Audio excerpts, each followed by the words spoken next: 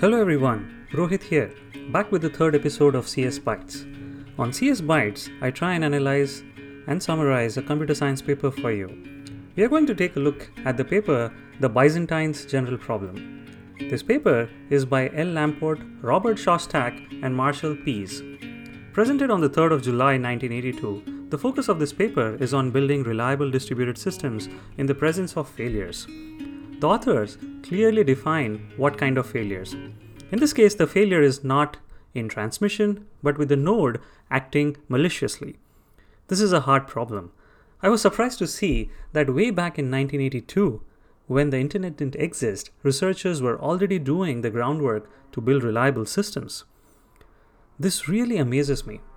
In this series of episodes, I'm going to focus on similar interesting problems in distributed systems.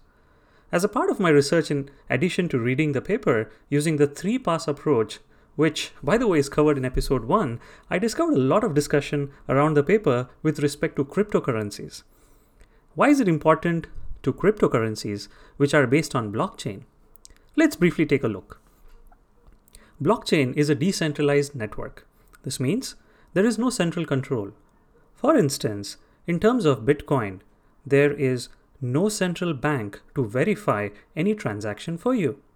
Probably it's difficult, but not impossible, to do fraudulent transactions with a centralized control.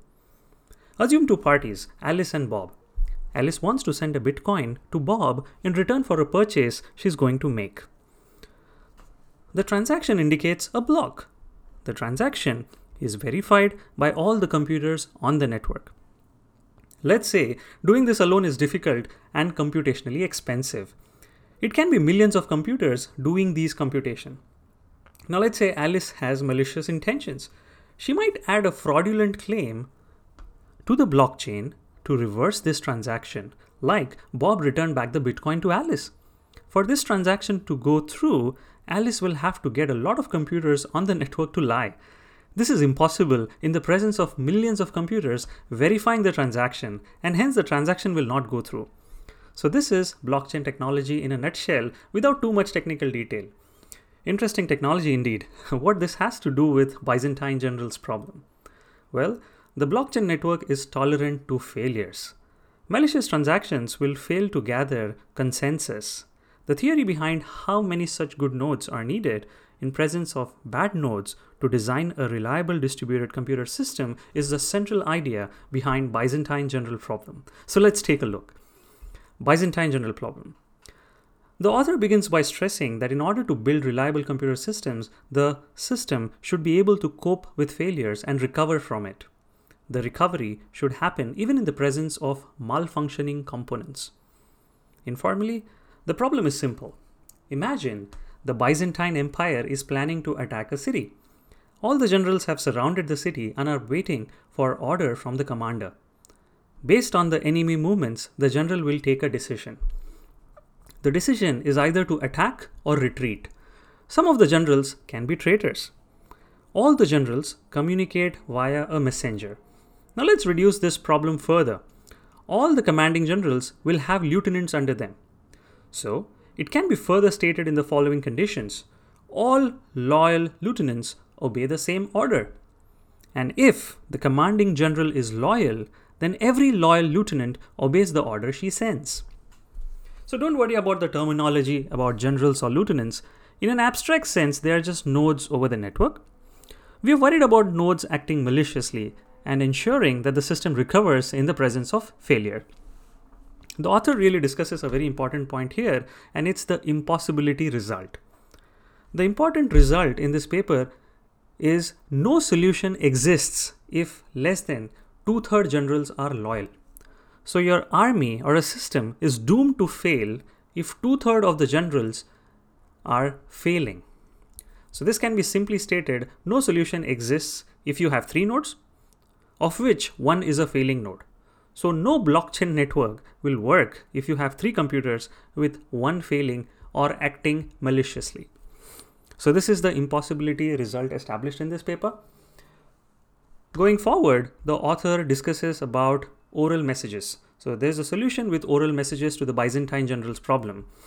The author makes some assumptions for the solutions with oral messages. The first assumption is every message that is sent is delivered correctly. The receiver of the message knows who sent it, and the absence of the message can be detected. So these three conditions rule out a few malicious possibilities so that we can focus on the real problem. This is a very systematic way of reasoning followed in scientific papers and requires an eye to detail. The conditions eliminate the possibility for the traitor to tamper with the messages. The messenger cannot simply swallow the message to cause any kind of miscommunication. So with all these conditions, let's take a look at the algorithm. So this is the algorithm to solve the Byzantine general's problem. It's a very simple algorithm if you take a look at it. Point number 1, each commander sends his order to all lieutenants. Each lieutenant forwards the orders to all other lieutenants. And each lieutenant takes a majority of the orders received and follows the order.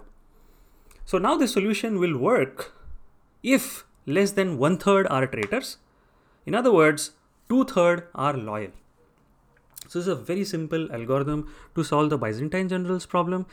It is slightly a chatty algorithm where every node is communicating its information to every other node, but that is a way to gather consensus and understand what really is happening around in the network. But the impossibility condition still holds. So if you have more than 1/3 as traitors, you're done. Now there's a solution with signed messages. This is an extension to the previous algorithm that we just discussed. We should be able to verify the identity of the sender. There are some assumptions with signed messages. A loyal general's signature cannot be forged, and anyone can verify the authenticity of the general's signature. So some form of mechanism to verify the identity is needed for the solution with signed messages, like digital signatures. So the algorithm is very simple. The lieutenants augment the order with their signatures and send it to all lieutenants. Each lieutenant maintains a set of orders. Example, attack, or let's say retreat, or attack and retreat. Now lieutenant takes action according to the value in the set. If he has the set attack, retreat, this means that the commander is a traitor. Now this entire situation is based on the fact that we have only three lieutenants or three nodes. One of them is a general, and one general is communicating to two lieutenants, and then one of the lieutenant is getting a set which has values attack and retreat. And then it's fairly clear that the person who is sending it is acting maliciously. In the end, the paper discusses a solution for missing communication paths. The algorithm is an extension of the oral messages algorithm and requires the graph to be a regular graph. I'll not discuss the algorithm here as it requires keeping a lot of details in your head while you trace the solution. However, in a nutshell, the message path lengths should be up to m plus d, where m is the number of traitors and d is the diameter of the subgraph of loyal generals. This is a slightly involved algorithm, but shouldn't be really hard to trace if you actually read the paper. So in conclusion, various solutions were presented to the Byzantine general's problem. Byzantine general problem works but is inherently very expensive, especially in terms of the number of messages. The number of messages is O of m factorial. Optimization exists, but not much. Well, in this case, m was the number of traitors. It's a trade-off between performance and reliability. If you can assume less reliability by making more reasonable assumptions about failure types, we can reduce the cost. If we can't, it's too bad. Thank you for listening to CS Bytes. My name is Rohit. See you until next time.